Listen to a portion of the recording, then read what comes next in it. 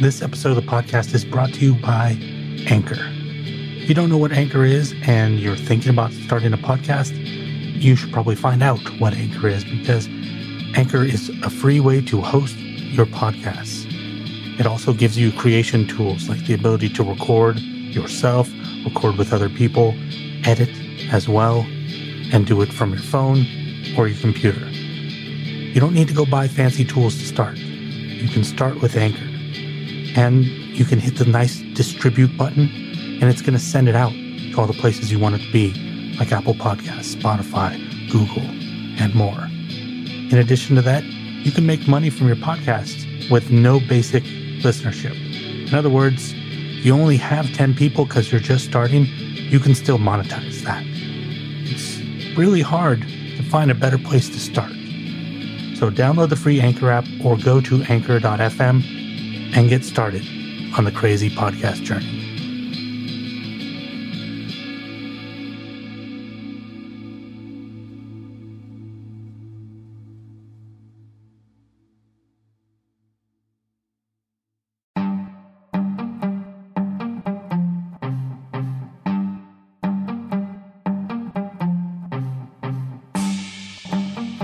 This is Random Badassery.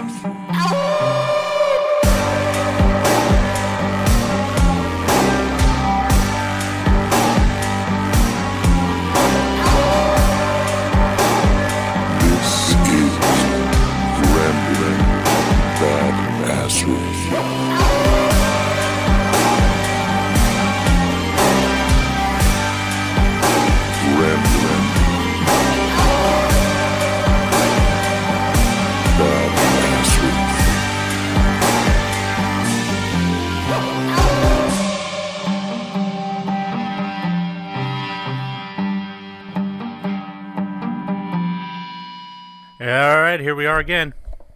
Oh, yes, we are.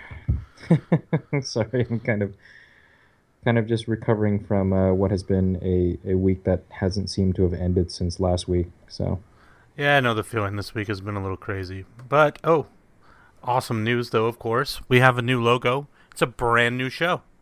yeah.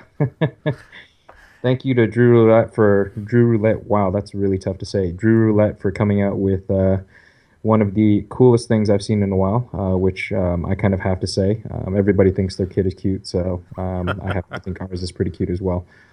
Yeah, I think people thought that logo that I made was serious and that we were going to keep using that. But that was kind of a joke. We've actually planned for Drew to do this logo since before we recorded the first episode. Yeah, and I don't know how or why people didn't quite get that. I got the same thing from our side, too, and I had to explain to people that, no, we weren't trying to be the title screen from Miami Vice. We're fine. A reasonable rate, because I'm playing around with, let me put this here, and let me make sure this is bold, and let me make sure this has a link to this, and most of the time I don't even end up needing any of the stuff that I'm setting up. It's just, I'm using it because it's there. So, I don't know, I'm bailing on it, but I haven't found where I'm bailing to yet. I have 3 strong competitors, we'll say. And all of them have their flaws. Sure. Of course, right? I mean, I'm just waiting for the day, and I imagine we're probably not far off from that when you just whip out the old notebook again, dude. Oh, the notebook never went anywhere. As a matter of fact, that was the whole subject of today's vlog. Oh, really? Yeah. I mean, I record everything on paper, but then I copy it down from paper into digital for later. So there's another reason why all of these features aren't as important for me, is because I'm not doing a lot of capturing in these apps. Gotcha. I'm just inputting, right? Yeah. So the 3 that I'm looking at, and I'll tell you the problems, and maybe you can help me sort my thoughts on this. So obviously, number 1, Apple Notes. It's been something that's come up in every conversation that we've had about notes and note apps. Yeah. It's clean. It's simple. My problems with it is the amount of notes I have, and the organization of it would be kind of a mess once you put that many notes in there. Sure. And number 2, half the time I'm working on a computer, especially when I'm working on my large screen, I'm working on a PC. Mm-hmm. And the iCloud.com interface for notes, which is the only way to access notes on a PC, is awful. I mean, Yeah. like I was putting stuff in, and it was throwing in spaces yesterday because I was testing it out. I'm like, I didn't put that there. But then I go back and reload the page, and the space wouldn't be there. I just don't know if I can deal with that. So there's that one. Simple Note, which we've talked about before as well. The problem with Simple Note would be the same problem as Apple Notes. The organization is exactly the same. Yeah. You've got one folder level, except they call them tags, which is kind of nice because then you could technically throw something in two places. But then now we're getting back into complexity. But no formatting Hmm. at all, and no photos. I don't use a lot of images in there, but it would be nice to have the option if I had to. Sure. And then last is one that a lot of people probably don't know what this is. You might not even know what this is. It's called Workflowy. I've heard of it. Yeah. Workflowy is actually the top competitor right now. Essentially, what Workflowy is a giant outline. So all of everything is in an outline of a collapsible outline. And I do love outline structure. So essentially, you don't have folders, you don't have anything. You have one document. But on your top level, this is where you're going to create your folders, is your first tier of your outline. Hmm. And then when you click that, it drops down and it drops down. And the thing about Workflowy and Simple Note, as a matter of fact, is the search on both of them is lightning fast. And it's really, really strong. They do one thing that Apple Notes doesn't do. So Apple Notes, when you search for something, it'll tell you that something's in a note. But when you open that note, it doesn't show you where that word is. It doesn't highlight it. Yeah. Yeah. And when you have longer documents, that's kind of important, especially when you're looking for information. Sure. Workflowy and Simple Note both do that. So it's kind of nice. The only flaw, once again, with Workflowy is the interface probably hasn't been updated in 5 years. I don't know if it needs to be because the features aren't changing, but the iPhone app is not perfect, I guess is the way to say it. The problem though is, I mean, what level of support will you have on that? If the like, I know with a few of my beloved apps, I can't even think of any of them right now, but there are some that stopped being supported by their original programmers, and so after a certain update, they just no longer work properly. So that could be a problem. Yeah, the only thing, I don't think Workflow is going anywhere because they've been around for a really, really, really long time. Hmm. I might be exaggerating. I'm actually looking right now, so if I can see. And I feel like they're owned by somebody. Like I want to say like they're owned by Automatic, but that's who owns Simple Note, I believe. I might be confusing all of my information. I've been reading a lot about this in the last few days. And there's another thing I should point out to you and to the listeners. Apple Notes, of course, if you have an iPhone, is free. Simple Note is free. Workflowy costs money. I don't know. It sounds like a ridiculous thing to people who don't know me very well, but my note collection, you and I were just talking about this yesterday. My note collection is extensive. Yeah. And I use it frequently. For example, in my recent vlogs, now that I'm focusing on themes and I'm really digging into ideas more. Hmm. I'm typing these words of these themes right now into OneNote to pull up, see if there's any pertinent quotes that I can enhance my vlog with. This is data that I'm pulling up on a daily basis. So finding the right note app is actually number one on my priority list in life right now. Sure, that makes sense. And I just, it's so frustrating because I know what I want and nobody makes it exactly the way I want it. Well, I guess the question really comes down to how, because Apple Notes it sounds like a good option. It's just, yeah, you're right. The PC interface is so garbage that it's almost unusable. It's so annoying. Plus, I mean, About the show, not about the particular episode. Mhm. And so basically I'm copying in 80% of something and then I'm going in and I'm changing the other 20% every week. And that's not a huge deal. You know, I had it saved in OneNote. Well, with Text Expander, I can save that into Text Expander and then I can set it up to where it's called a fill-in form. So basically, when I drop it in, I type in whatever the shortcut I have for it while I'm in Reddit. Boom, it fills everything in. Then I have a pop up, and it asks me to fill out the 20% that I'm missing, and then boom, it puts it all in there for me. Mm. And it's just incredible the things you can do. Like, for example, in the videos, they're showing people. Good to know that maybe they are aware of that, considering that they're not aware of how awful everything about iTunes is. Sure. Well, I with iTunes, I think it's more us being held hostage versus, because I honestly don't think that if you just jumped into iTunes now, for example, and you had no concept of what it was before the previous the current iteration of the interface, you wouldn't know. You'd think it was an amalgam of all of these other. And so it's literally like it's as fast as you go in. On the PC, you have to use the browser. They don't have like the app isn't. It's not a standalone app. It works throughout Windows in all of the apps that you use. It works, but they don't have a standalone app for editing your shortcuts, which is not a big deal at all. But you go in basically, and, you want to make a new one. You go in, you go, okay, let's make a new one. Here's what I want it to say. When I use my shortcut, here's what I'm going to title it, so I know what it is. And here's a shortcut. Save. Done. That's it. And then the fill-in stuff isn't much harder. You just say, oh, I need a fill-in thing here. Okay. And it's all it is dropping shortcodes in, but it's dropping the shortcodes in that fills the stuff in for you. And for things that you're typing over and over again, for example, how often do you type HTTP : / A lot, right? Well, make a shortcut so that when you type in HTT, it fills in the rest for you. Interesting. That's crazy. All of those little seconds right there. Imagine how much time you're going to swallow back. Yeah, just from that alone, it seems like for me, it seems, the difficulty for me is that the initial understanding of how it works seems a little daunting, and I think that's probably the reason why I've shied away from trying it. But I imagine once you get into the swing of things, like how long did it really take you to get used to the interface and how it worked? 4 minutes. Okay, I'll download it. It's not what you think it is.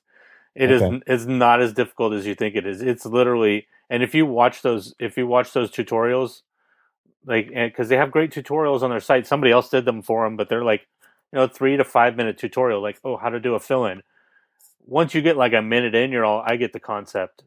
You might watch the other 2 minutes just because they're going to show you like 2 more examples, but other than that, it's so basic in the time saving, and we can share stuff.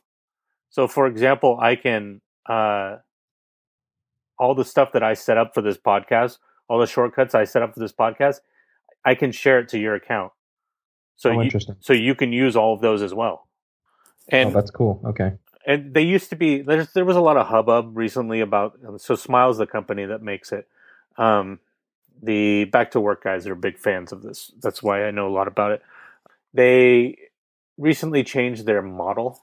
So Smile originally had Text Expander as you purchase the app, you use the app forever. Whatever they call it, legacy, I guess.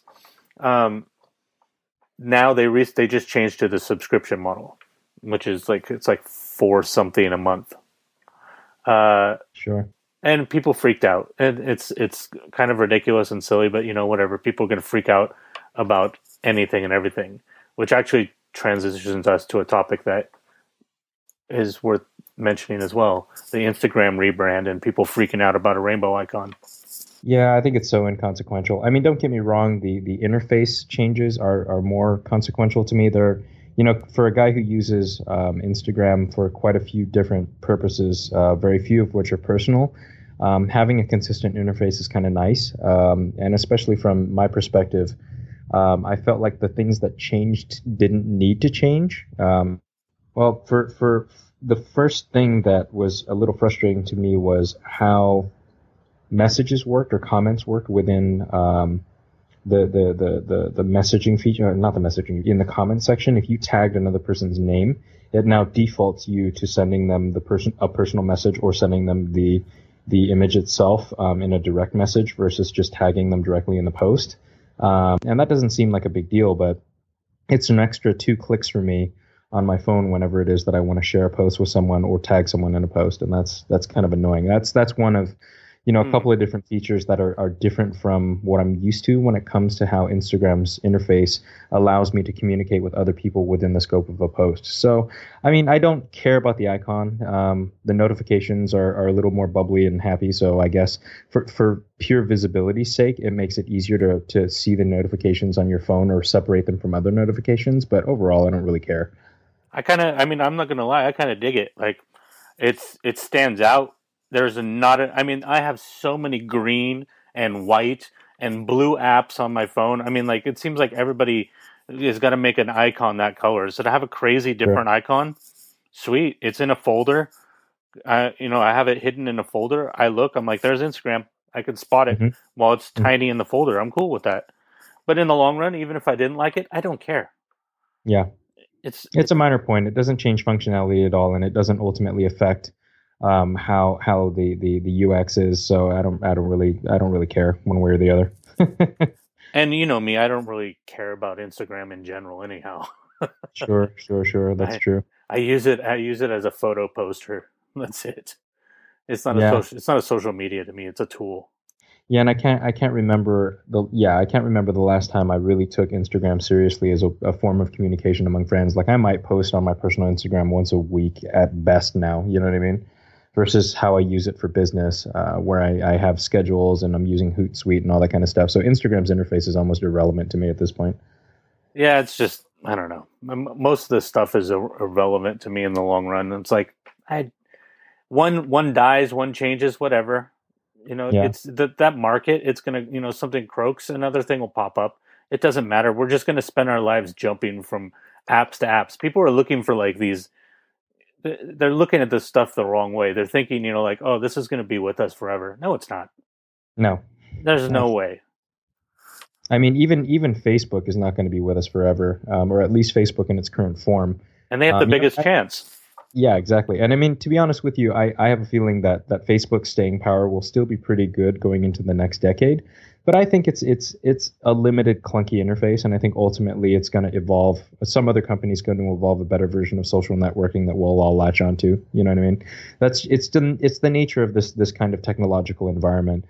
There's almost no true mainstays other than hardware, and even the hardware has a tendency to evolve past a certain obsolescence, and then we adopt the next thing as what we consider to be, everyday technology. I think part of my thing too is like social media to me was always a thing to share, but it was never a thing to communicate to me. I don't. I think that's the problem I've always had with Facebook. Is like when you post something, all of a sudden people have opinions on it, and I don't have problems with people's opinions, but it's not necessarily that that's what I'm not trying to open a dialogue every time that I share something. Sometimes Sure. I'm just like, this is cool, and you might like looking at it, and that's it. And Yeah. that maybe was a kind of a jerk way to say that, and I didn't mean it like that, but I mean from the business standpoint, not from the way people use it, because people are going to use it the way that these businesses set it up. Hmm. Regardless. But the way that they set these things up is they want us to believe that they're bringing us together. They're not bringing us together. They're allowing us to share things. That's it. Yeah. Yeah. And to that end, like for example, going back to your Instagram thing about how it wants you to directly message now, because it's trying to become a messaging app in some sense, right? That's why it's doing it. Sure. They Hmm. want that because when you direct message a post to somebody, they're all jumping on the Snapchat thing. It's like Sure. why does Snapchat work? Why is Snapchat successful? Oh, because when you send something to someone, they have to look at it. If they look at it, they saw it. Whereas everything in Facebook is passive. It has a more active manner. So by forcing people to, or not forcing, but trying to steer people into direct message, they're trying to grab a little bit of that magic. Yeah, and there's definitely a forced interaction there too, and I think that it's funny because when I was pretty critical of Snapchat when they turned down the multi-billion-dollar deal to purchase them way back in the day, and now I'm now finding myself going back on that. Maybe it was a very smart decision for them to hold on to their interface and their functionality. And I mean, don't get me wrong though. I don't know how much of it is just incredibly intuitive foresight and just dumb luck when it comes to the business world, but I definitely do think that they did make a right choice now by holding on and not selling at the time in which they were offered the deal that they were offered.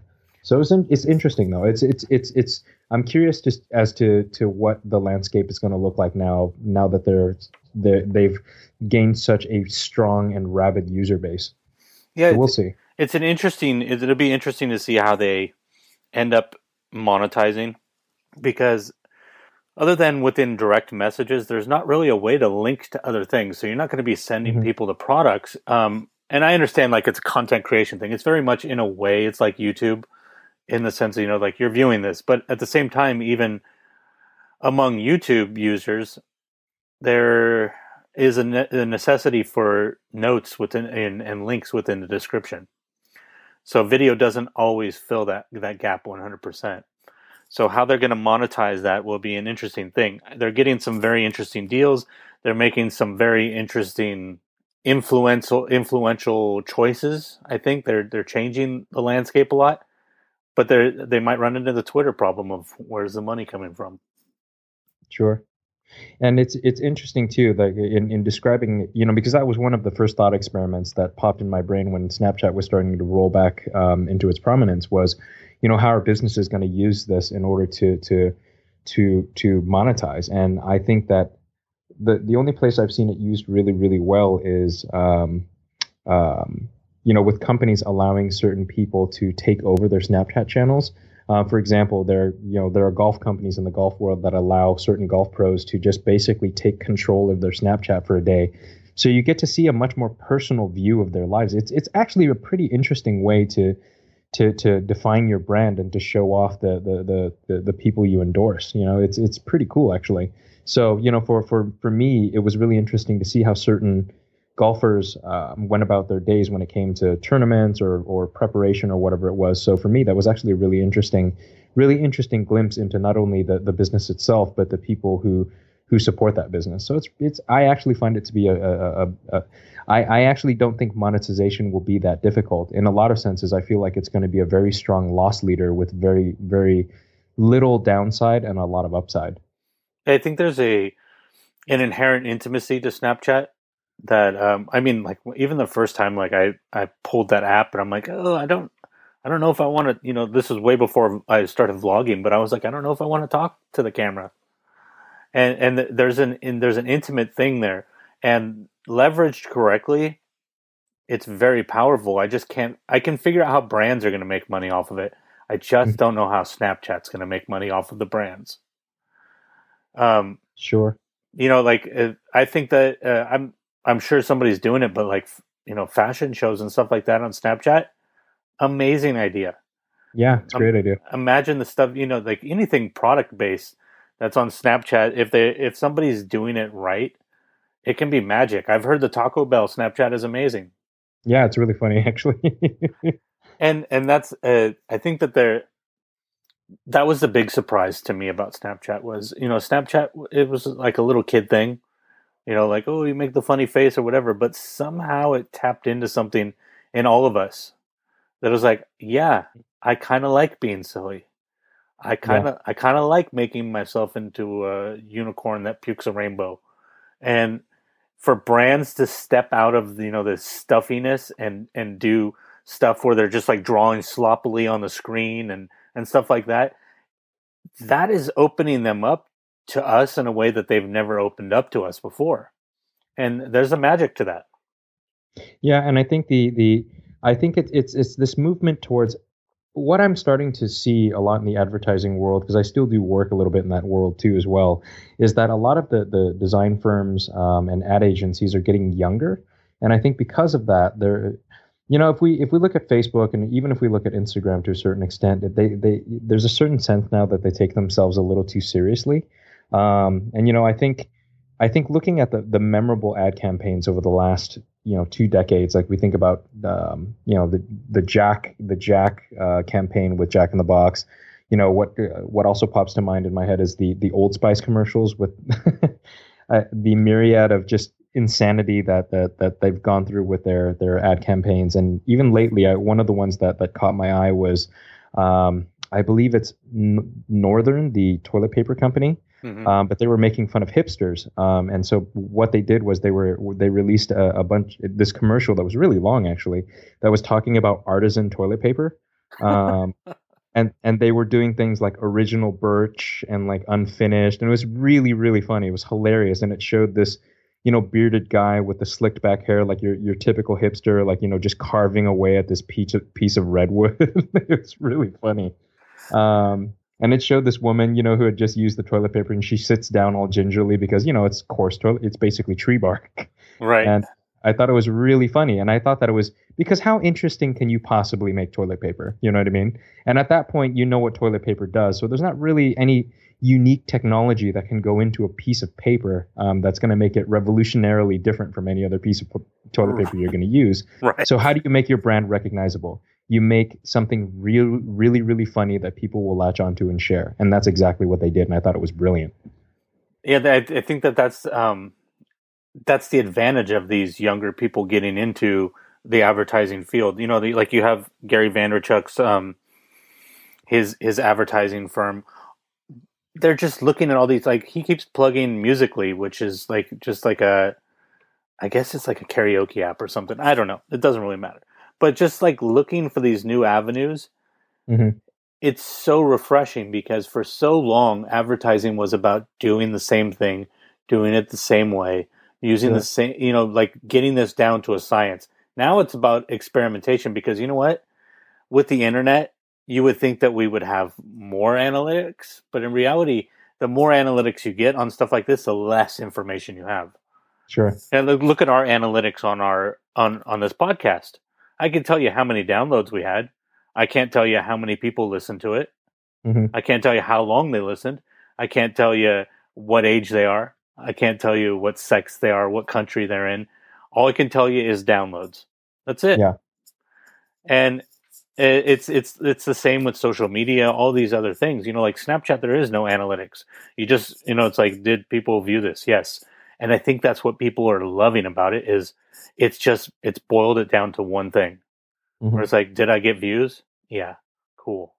Yeah, and I think that that's funny that you say that because it goes back to one of the very early topics we spoke on the podcast, which is how useless metrics are when it comes to certain social media platforms, like Instagram, for example.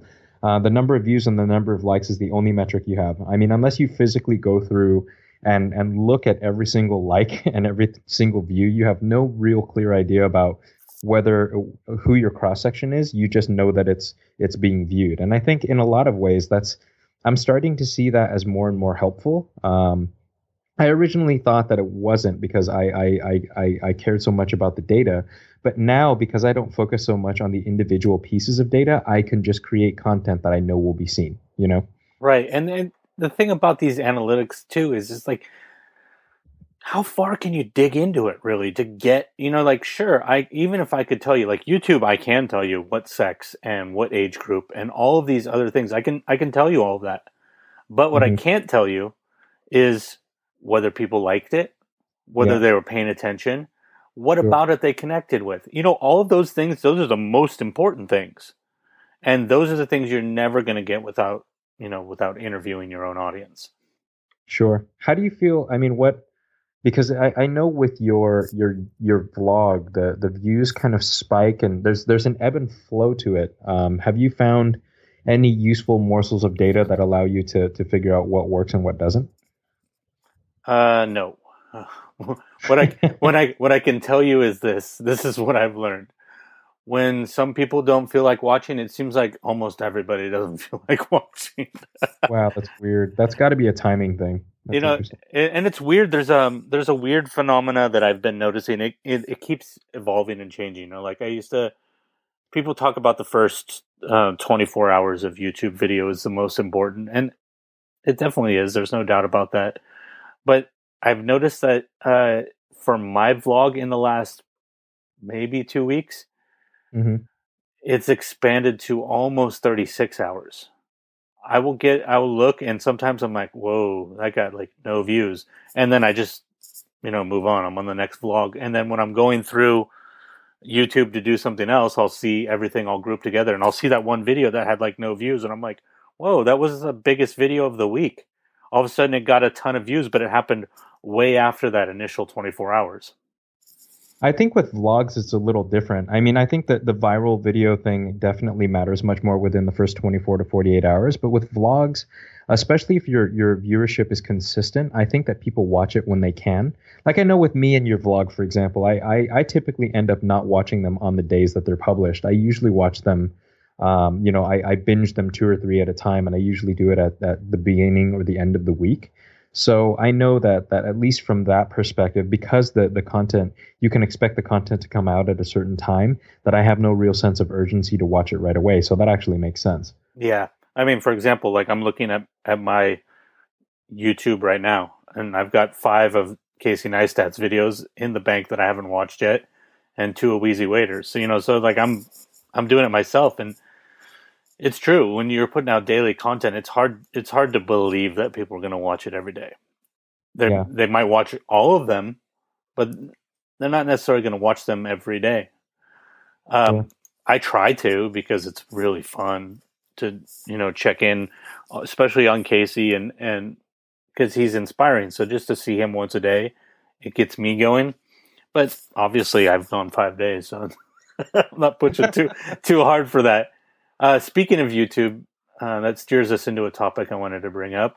YouTube is building in a messaging app within. This actually relates to the Instagram thing too. Mm-hmm. And to me, this makes a huge amount of sense, because actually at one point I had tweeted YouTube and said, is there a way for creators on YouTube to communicate to each other better? Mm-hmm. Because, some, like you've got especially in the vlog community, you've got your fellow vloggers. These are your, as I called it in my video, my YouTube gang. And you're checking out their stuff. You're helping them. They're helping you. They're checking out your stuff. But sometimes you need to communicate, and you don't want to do that in the comments of a video. Especially like if you're planning a collaboration or something. But you might not know these people well enough to be like, here's my phone number. Sure. So seeing that they're making a messaging app, I think that's huge, but I still think they need to work on the way the comments work. It's really, really hard to keep up with comments as a YouTube poster, unless you go straight up to the internet and you go to the video and scroll down. And that's using all the notifications to keep up. It just doesn't work. You know what I'm really curious about? Speaking of messaging, this is kind of off topic, but on topic in a weird kind of way too. Is I'm curious as to which one of the viewing platforms, Netflix, HBO Go, Amazon Prime, which one's going to have a live messaging feature first. The reason I'm really curious about that one is, I think something that's really missing from a lot of the experiences that we have with TV shows is the ability to sit in the same room with friends and watch something. You know what I mean? So I'm curious as to whether or not anyone's actually going to try that. There was some, I can't remember what it was called. I think it was called Glue, and then it became something else. There was a sort of social media. It was an earlier time, so it might not have fit into that bubble. But essentially, you would follow people just like you do on a social media. But when you would watch a TV show, for example, all you could do on this thing was, I'm watching this or I'm reading this. Mm-hmm. And then you could talk back and forth with other people who were watching it or reading it at the time. And I think it was ahead of its time, but you're absolutely right. And if I were to put my money on it, I'd put it on Netflix. Netflix is they're the ones who's always ready to go into no man's land first. Everything everybody else has done is followed them. Yeah, but I am still concerned for Netflix. I mean, Netflix is definitely one of those companies that's very similar to Facebook, in the sense that we always make the natural assumption that they're always just going to be around. But I'm curious as to how far HBO Go and Amazon Prime are going to give them a run for their money when it comes to the future of live stream or of streaming. Just because, I mean, I know that the war is kind of brewing between everybody, and a lot of it has I'm frustrated. I remember one of the notes that I saw of yours, which is hilarious because this is all happening real time, and I'm watching you move things in Trello. Uh, it's fascinating. It's one of the things that I actually wanted to talk to you about when I saw the original note, which was, to this day there is still no Amazon app for Apple TV. The Amazon Prime Video app still has no Chromecast support, and I wonder how much of a war is brewing in the background when it comes to how these streaming companies are ultimately gonna, draw up the landscape when it comes to the content. Well, I wasn't aware that there was no Chromecast support. That's kind of strange, though. I mean, what competition is there? Yeah, I don't know. I mean, I guess Fire yeah, TV? no, yeah, maybe there's no Chromecast support, and also, which is weird because for Netflix there is Chromecast support, and YouTube there's also Chromecast support. So I don't know how or why Amazon's video team decided not to do that. I think that they're making a lot of mistakes. Like that, the choice not to be on Apple TV for this long is Hmm. stupid. I was actually literally just reading something maybe an hour ago, where somebody was saying that they thought that the reason that that Amazon had chosen not to do an Apple TV app wasn't for the same reason that everybody thought. Everybody thought it was like a big middle finger to Apple. Um, in reality, what this person was saying, they thought it was about the percentage. Hmm. Because Apple would take 30%. And looking at Amazon's track record with Apple, I believe that that's probably true because if you look at the Kindle app, you can't buy a Kindle book in the Kindle iOS app. You have to Sure. sign on to Amazon, buy it, and then go back to your phone or iPad, and now you can read it. Well, I think that what Amazon is gearing themselves up to, and this is a lot of background stuff that a lot of people don't really pay attention to, but Amazon is one of the biggest cloud companies in the world. So a lot of the cloud backbones that a lot of companies operate on are Amazon clouds, Hmm. and I think that what Amazon is attempting to do is forcing people into their ecosystem before the ecosystem exists. And I think that ultimately their goal is to create an ecosystem kind of like Apple's, where it's a one-stop shop, and everything that you need to do from a productivity or entertainment perspective can all be done through an Amazon cloud. And right now, I think that they're preparing people for that, but I think they're jumping the gun because most of the tools and most of the avenues that you need for entertainment are not quite ready yet. Like even the Amazon Prime Video app, for example, is not a great app. Netflix's interface is definitely better. Um, so I don't know. I don't know what that landscape's going to look like moving forward. But I definitely think that Amazon is trying to create an amalgam of all of these different ecosystems and create one kind of end all be all ecosystem that everyone will have to rely on for both productivity as well as for entertainment. And I wonder. I mean, there's part of me that initially thinks that's dumb, and then another part of me is like maybe it's smart. But ultimately, I think that this idea of forcing people into ecosystems from a narrow business point of view, Hmm. it's very smart. For a long term, it's very dumb. For example, not having that Amazon app on the Apple TV means I haven't watched a single thing on Amazon Prime since I got the Apple TV. Yeah, Nothing. Not I, one show, nothing. mhm. And I rely so much on my Chromecast that I will essentially live and I have an Amazon Prime account and I paid annually, but I'm kind of regretting that now just because I don't use Amazon Prime Video or music because neither of them have Chromecast support, and I'm using Chromecast so much for my other stuff. I don't want to watch my Amazon Prime movies on my phone, and I also don't want to open it up in a browser window, and because you can actually still just Chromecast from a browser window from the Right. Chrome browser itself.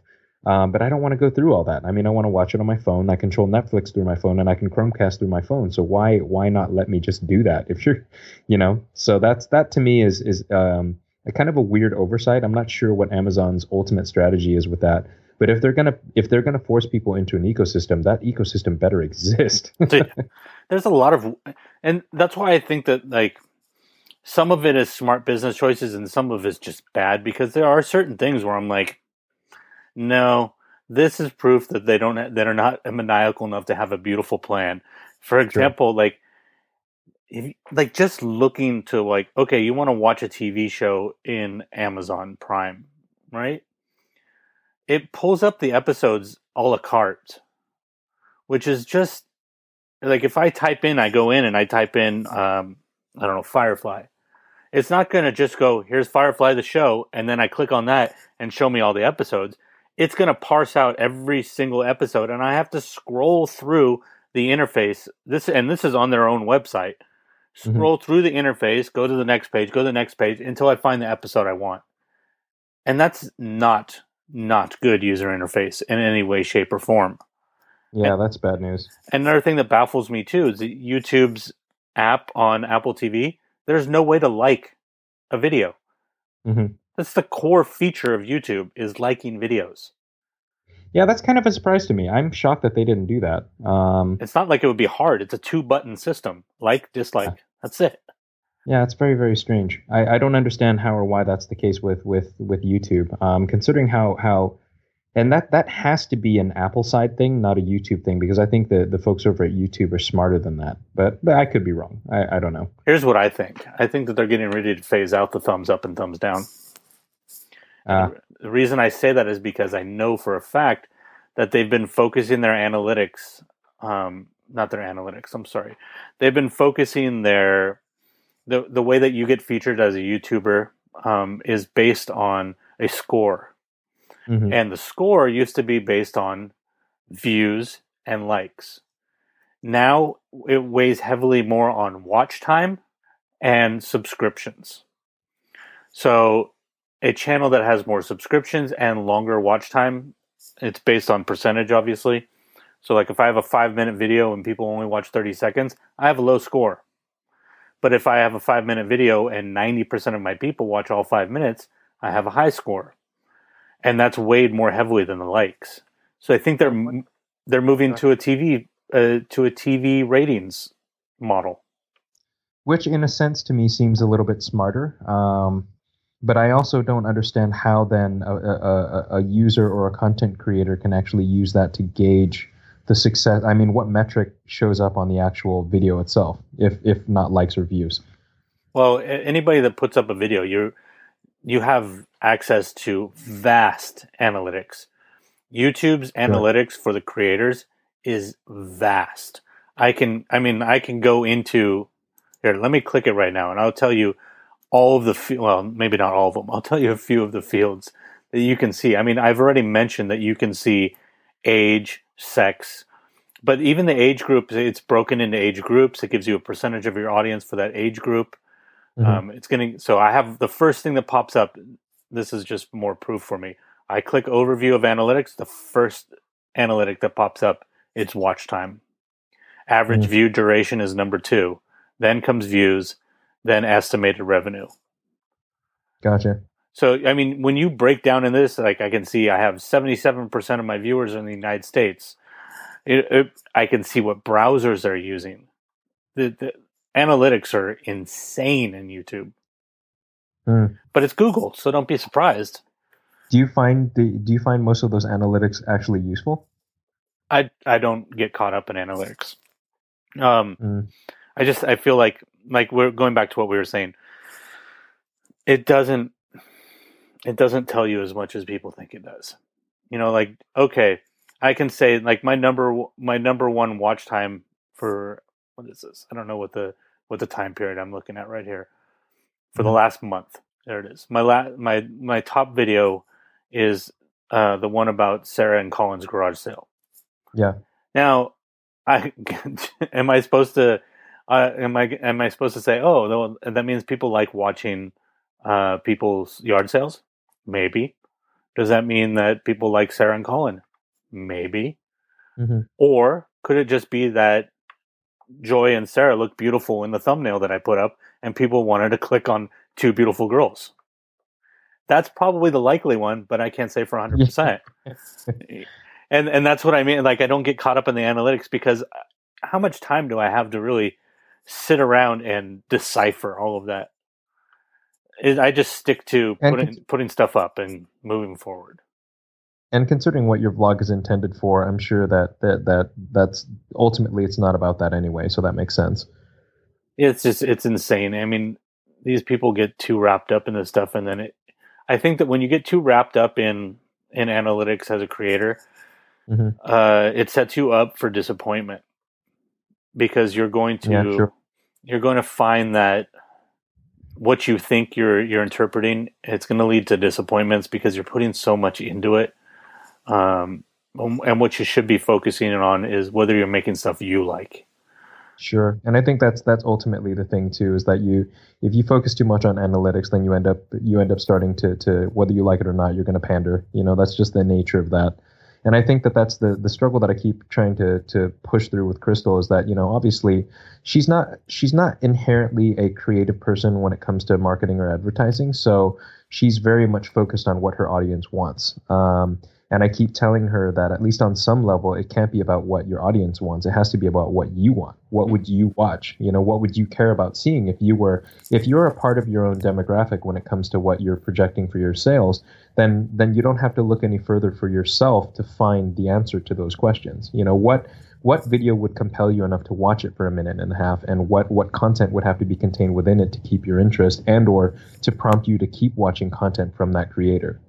And that's the thing that's important for people to understand. I was actually literally just in a conversation about this with somebody in this Facebook group, and what I was saying is, like, you as a creator, you dictate what people see. Sure. They decide whether they want to watch it or not, but it's your job to lead, not to follow. It's your job to lead. Mm-hmm. And who you get to follow you, those are the people that you want. And the people who don't like it, the people, like, going back to The Killing, people who didn't like The Killing, well, guess what? The show wasn't for them. Sure. And that's okay. Just like Lars von Trier, people who like his movies, cool. Whoever they are, that's for them. And he's not gonna make his next movie more palatable because I hated Antichrist and whatever. Pyromaniac. And that's because they're creators, and that's what you have to decide: are you a creator or are you a marketer? Yeah, because a marketer is nothing but analysis and all these things. But at a certain point, a marketer makes a choice too. It's interesting that you put it that way. But that's very much the case. I remember my design world, in my early 20s when I was fresh and young and wanted to do design for the rest of my life. I remember at some point an art director asking me that same question. Are you into marketing? Are you into creating? Because those are two inherently different things. And at some point you have to choose one or the other, because there's no real way to do both and be successful at both. But his ultimate kernel of wisdom that stuck with me was, if you create original content that's really interesting to you, then it will be successful whether you like it or not. And I think that that's an important point to keep for anyone out there who is creating content. Don't pander to an audience. Just create quality versions of what you like, and the audience will find you. Absolutely. And one of your notes here is about how it literally says John Malkovich is an amazing weirdo. And yeah. Why? But we love John Malkovich. Those people who love John Malkovich love him because he's doing exactly what you're talking about. Yeah. He makes the movies. He picks the roles that he wants to do. He's not people aren't telling him, "Oh, well, we sure wish that you would play the president of the United States." He's not worried about that. He's worried about some weird, crazy role that he wants because he's a weirdo and he's happy with that. And that's the way we like him too. And it's funny that you say that, because I don't really think of John Malkovich when it comes to content creators, but he's very much his own content creator, in the sense that when I see Malkovich's name attached to a movie, the chances of me watching that movie have exponentially increased. Like, I think there's one out there. There's a movie called Rounders. I was going to bring it up too. Oh, really? Where, it's basically Matt Damon's journey through the underground, seedy cash game poker world, and John Malkovich is this honor-driven, old school, successful poker player, and he has like one of the worst Russian accents I've ever heard in my life in that movie. This one line just sticks out to me is like, pay this man his money, and like I'm like, dude, Malkovich, what accent is that? I don't even splash understand. the pots whenever the fuck I want. Yeah, It's like almost Swedish at certain points. Yeah, exactly, and I don't understand. I don't have. But it's like, so good though. Oh yeah, it's amazing. Don't get me wrong; it's absolutely incredible. But you're right. Like it's because he's such a strange guy, and his projects are very much handpicked by him. So in a very defined way, he is a content creator, even though he is the both the creator as well as the participant when it comes to the content itself. Yeah, and I mean, acting is creation. You have to create a character, and you Sure. have to embody that. If you're a good actor, you have to embody that character. You have to bring them to life. And oftentimes, a lot of people don't know, but these actors are building backstories of these characters that you're never going to know anything about. But they've built it up, especially if they're method actors. Sure. Which I don't think Malkovich is a method actor. I don't know if he is. I feel like I would know that if he was. What have you been watching? I went and I watched Civil War, Captain America, Civil War, and I feel about Civil War like I think you might have felt about Age of Ultron from the Avengers, in that it was probably one of the most fun movies I'd ever seen. I absolutely loved that movie, and I loved it on many levels. And I highly it in my opinion thus far is the best Marvel movie in that collection, and that is saying something considering how much I liked some of the other movies. Wow! So that one's definitely on my list of. I mean, I thought Age of Ultron was pretty good, but Civil War just blows it out of the water. It is such a good movie. And it's a movie that is accessible by all ages, but still has an air of seriousness that adults can really gravitate towards. Because I think for me, that's where The Force Awakens kind of falls short, in that it's not really adult enough for me to take it seriously. Versus a movie like Civil War, which dealt with some very interesting social issues, on top of being a very fun action movie, and it also injected humor in parts that I didn't think were possible in a movie as serious as it was. So I actually really, really liked it. I'm chomping at the bit to see it, but I hate going to the theater. Oh, I hear you. I had to go see it on a random Monday. There's no way. I steer clear of movie theaters on opening weekend like plague. So I didn't even attempt to see it on the opening weekend. I waited at least 4 days later. But I did go to the theater recently. I went for Mother's Day because my mom wanted to go to see a movie, and the weirdest thing happened to me when I'm in there. I've never experienced this before, and it's just a symptom of modern times. I'm sitting. It's a small theater that we went to, and I'm sitting in my seat, and there's like two rows in front of me, and then there's that gap. There's always a gap of seats for the walkway. There's the gap, and then there's people down there, and then two rows in front of that gap. There's this woman, and she's watching television on her phone while we're waiting for the movie to start, which is fine, whatever. But it's kind of trippy, like mind blowing, where I'm like, she's watching TV, waiting for a movie. But then I realize that she has it loud enough, and the screen is big enough that I can watch too. And she's watching Bones, which is a show I enjoy. But then I realized that she's watching episodes from this current season, which I haven't started watching yet. And I realized that I am trapped in this seat, and this woman is quite possibly about to ruin a season of a TV show for me because I can't not hear it. And as much as I'm trying to listen to, the people around me talk and stuff like that and not look at the screen, of course, that's what my brain wants to hear. My brain wants to see. And that is a weird experience. Wow, that's interesting. I guess that makes sense, though. I mean, I'm shocked that you didn't have headphones in. That's kind of odd. What movie did you end up going to see? What'd you guys watch? Mother's Day. That was what the movie was called. Really? Yeah. I had no idea that was even a movie. Me neither. It wasn't half bad, considering that I expected it to be 50 times worse. It was kind of funny. I don't know. Nothing I want to talk about. But what I do want to talk about comic book wise, though, is so you remember I complained about that Justice League cartoon? Mm-hmm. and how I didn't complain, but I said it wasn't as good as the Marvel Avengers cartoon. Mm-hmm. I have to eat a little bit of crow on that because the second season of that was pretty fantastic. Like, there was a few episodes of this Justice League cartoon that I found myself looking up at the screen going, whoa, is this for kids? And it was very well written and very dramatic. Huh. And I'm at a loss for words. It just kind of blew me away. And then because of that, I started watching the Flash TV show. And I don't know why. I just think I just saw it and I clicked it, and it's really good too. Like, really good. I Yeah. mean, I'm addicted to it. Yeah, And I'm shocked. I actually really liked it too. it's something about it.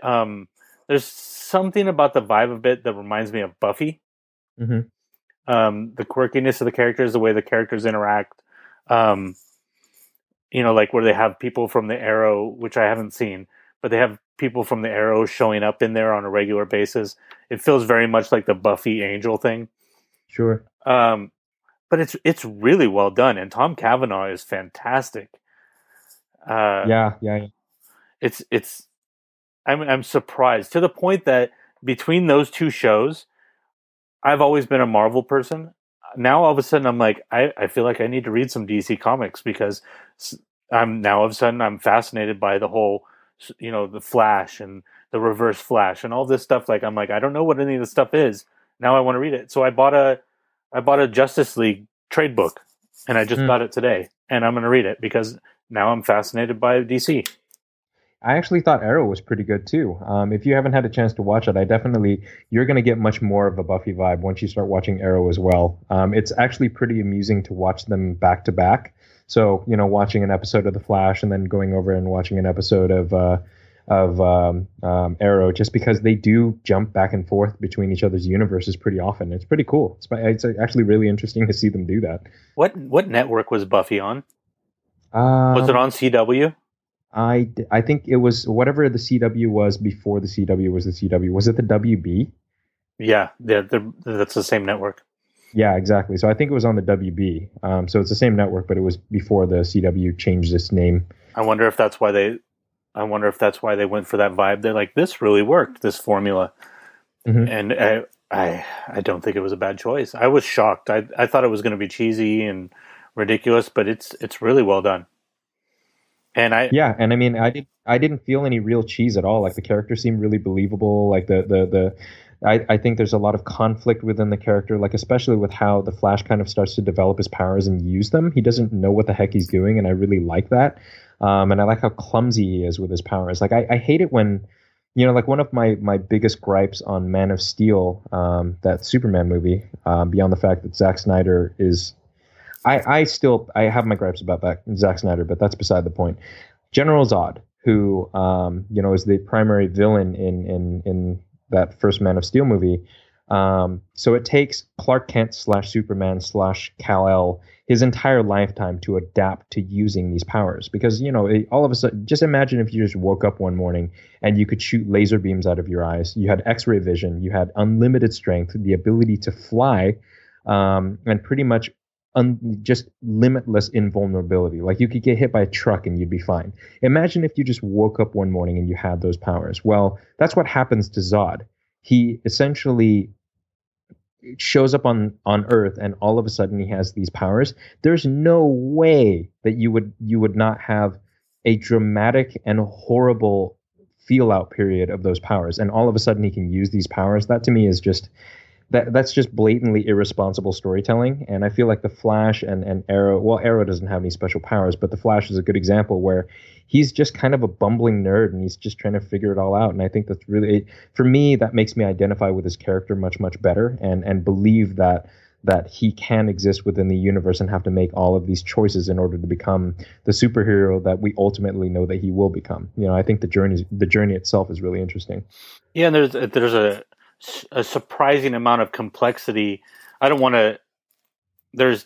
I think the characters that I'm talking about that are surprisingly complex that you're not Yeah. sure how you feel about. But I don't want to say it here because it will ruin the show for people who haven't seen it. Sure. But that complexity of like knowing that you're like, I don't like this person. Okay, maybe I like this person. In a way, it reminds me of Game of Thrones. Mm-hmm. The way they have the ability to take a character you hate, make you love them, and then make you hate them again, like Jaime Lannister. Oh, I love Jaime Lannister still, though. I know a lot of people. You know why I like Jaime Lannister? Because when I read the books, I could always kind of see where he was coming from. So I could get why he was a jerk. I mean, it doesn't justify why he's a jerk and why he's so callous and heartless sometimes, but I get where he's coming from. So I can't hate him. I kind of like Cersei Lannister because she ultimately is just trying to protect her kids in a weird kind of way. Yeah, she's one of those other dually complex characters where you're like, yeah, absolutely. I hate you, but I totally get you. You know who I've always liked though? Tyrion. I've always liked. I mean, Tyrion's just awesome. I was just saying that to somebody. I think it was 2 weeks ago when I was watching the second episode of this season. The one character that they could kill off that would have me stop watching the show is Tyrion. Yeah, I think that's me you were talking to. Oh, it might have been. I might have said it to multiple people too. Yeah. I tend to repeat myself. Just on a total side note, you are so fast at Trello that I can't even hope to keep up with you. You are shockingly quick at dragging things into the topics discussed column. Like the moment a word is halfway uttered, you've already dragged it over. It's because I know that I'm saving us so much time on show notes later. Jeez, it's so good. It's amazing to watch you do that. So yeah, I'm very curious to see, because I ultimately think that Marvel has done such a good job of tying all of these things together and even planning their next phase into phase 4 and phase 5 and having all these shows on Netflix. It's funny because we think of all of these different phases of the Marvel universe and how finite some of these conclusions may feel. But a lot of these are just preparing for things that are ultimately going to happen more in the future, which is interesting to me.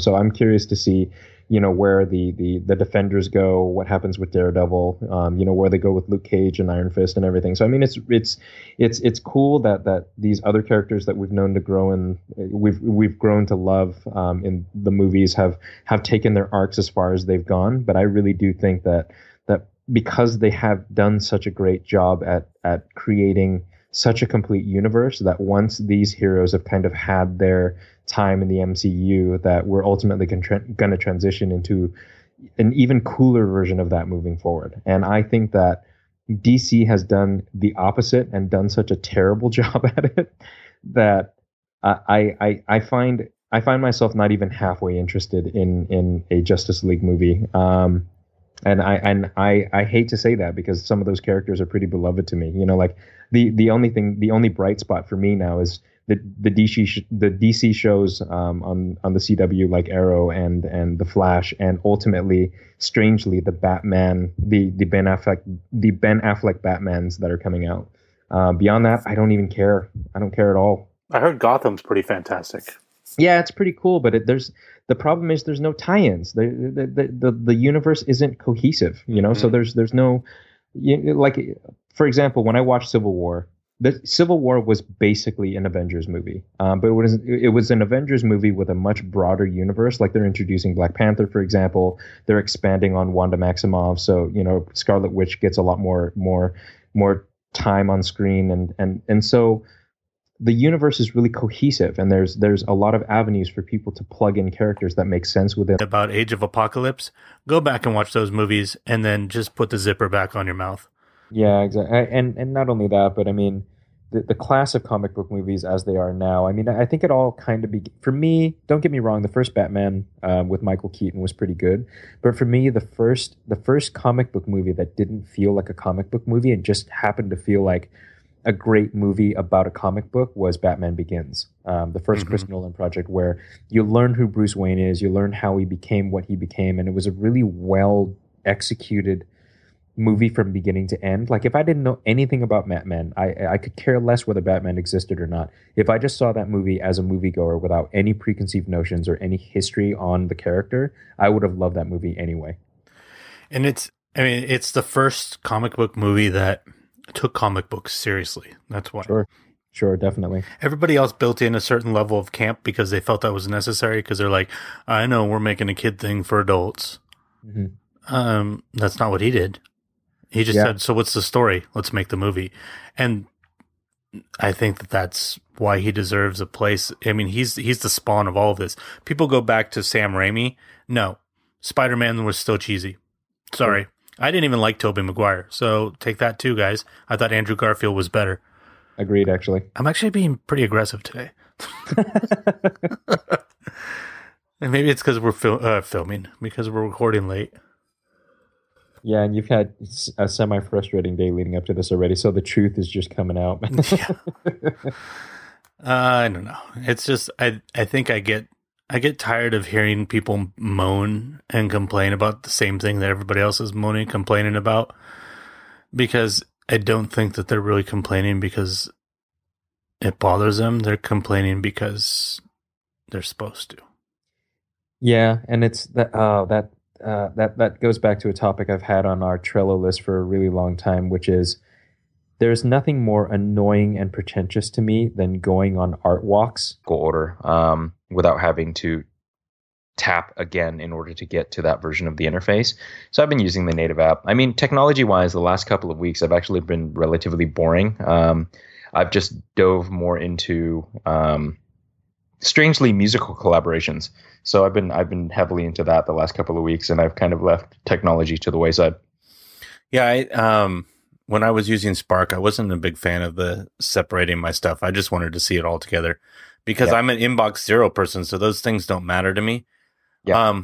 But I've been using the Apple Mail app myself, the built-in one, and I've kind of figured out, even though I've always said it bothers me that there's no snooze, I've kind of figured out my little system, and it's using read and unread. Yeah, same here. I've been doing that too as well. So I think for almost all the native mail apps, or I'm sorry, not all the native mail apps, but all the mail clients, it's just trying to figure out, because it's a relatively easy concept when it comes to email. It's just trying to figure out which system has the right tools for what you want to set up. And I think, because the native mail app is already built into the phone itself, I've just learned how to make it work for me. Even though it's not the best, it's also not the worst. It's just it's not a bad enough set of problems that I will go out and hunt for a new client and then completely learn how to use a new client from the ground up. I just don't want to do that. Right. Well, I think that what we're learning in the long run is that perhaps some of the feature bareness that Apple provides in its apps in the long run is perhaps beneficial. Yeah, I think both you and I go through that. We find these complex tools and we end up just using the simplest version of those tools in the long run anyway, even though we do dabble in all of these other complicated versions. I mean, yeah, look at our favorite thing right now, Workflowy. Workflowy is about as basic as it gets. And I love it. Yeah, I Workflowy though. I love how easy it is. I just like looking at it because it's just so simple. It's so cool. The search is just, I mean, it blows my mind that I'm like, why didn't anybody ever think of like having the search results come up like this? It's so useful.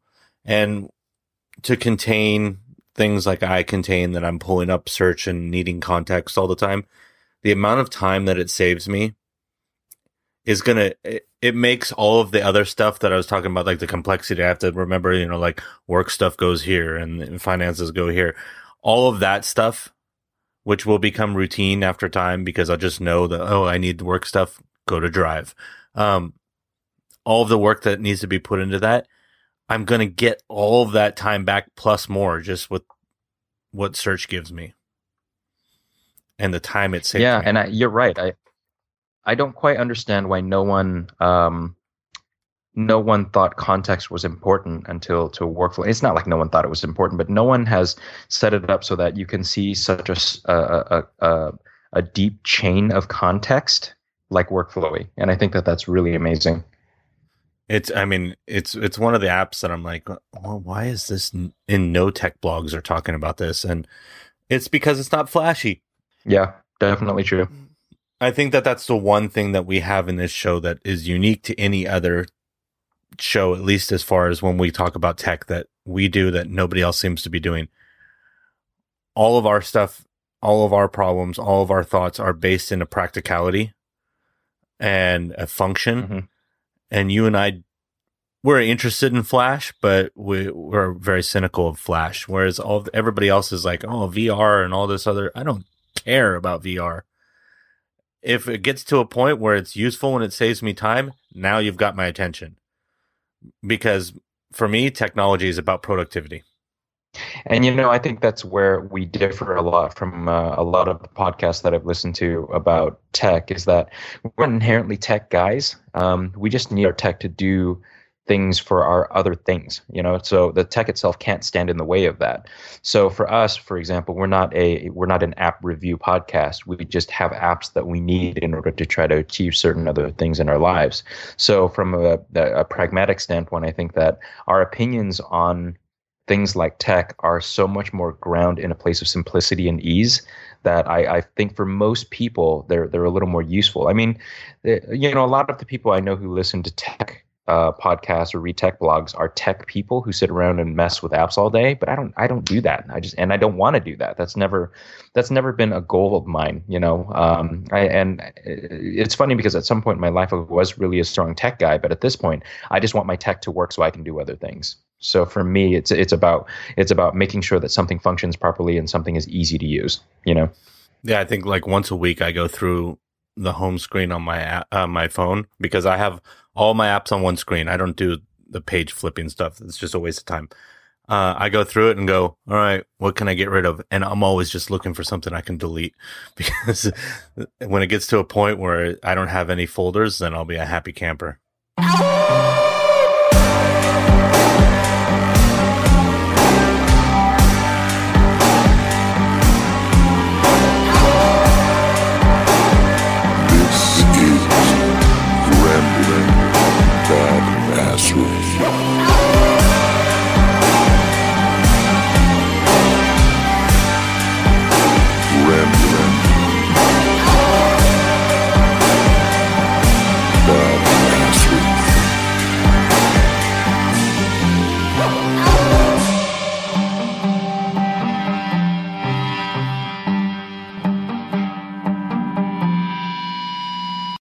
I thought it was absolutely brilliant in how they pulled it off. I mean, honestly, it's one of my favorite television shows ever. Yeah. And it wasn't, a lot of people didn't even get it. It kept getting canceled. And like, I know that season 3 was completely different than season 1 and 2. But in all honesty, if you watch the end of season 2, can you think of even possibly any way that you could have followed that up where people wouldn't have complained? I don't think so. No, I don't think so. And I actually kind of wondered why they did a season 3 in retrospect.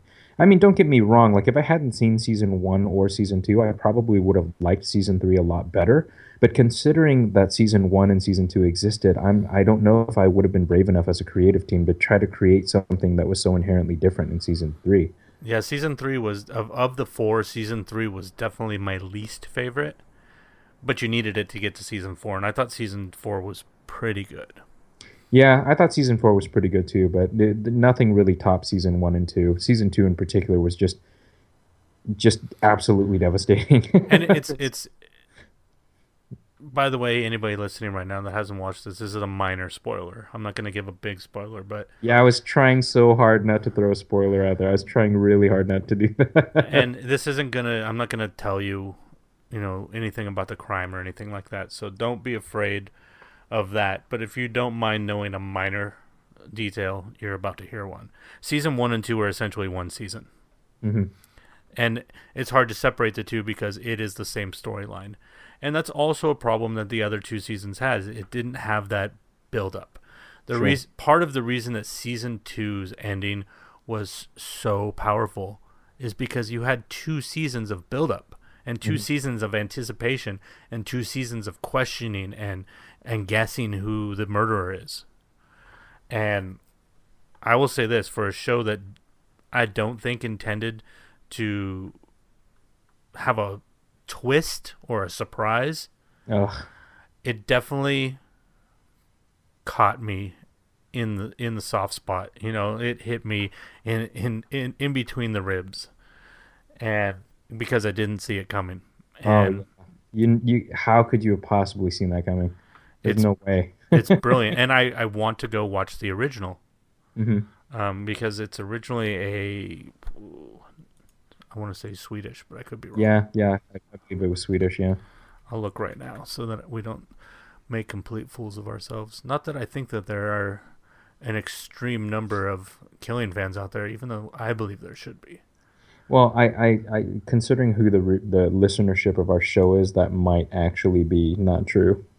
I remember when there's a few people that I turned on to it. I'm like, hey, watch the first couple episodes, and then I would get texts from them, like, like sarcastic, like, thanks a lot.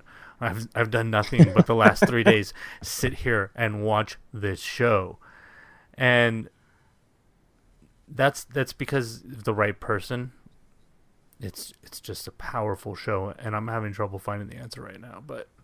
Yeah, I remember Brendan was one of those people. I remember you actually, back when we were hanging out socially a lot more. I remember you continually trying to convince him to watch the show, in the same way that I try to basically convince everyone to watch Hannibal. And I remember you would push him and push him and push him, and eventually he watched it, and he was one of those people that eventually just said, "Thanks a lot, thanks for the soul crushing defeat." John Victorino was another one of those people. Gotcha. Yeah. And then on the other end of it, Giovanni hated it. He watched like 3 episodes and was like, "This is boring." Really? But it's not his thing. I don't know. Maybe. Yeah, that's true. It's also a really slow show, and it requires a certain level of commitment and patience that I don't think certain people have. Well, it's not even that certain people have. You just have to be in the right mindset to watch it. And you got to be a cop show, crime show lover. If you don't like that kind of show, it's kind of like like trying to convince people to watch Game of Thrones that don't like fantasy shows. Oh yeah, They're never gonna like it. They're just not. It was Danish. Gotcha. For Breidelsen. Yeah, and I have friends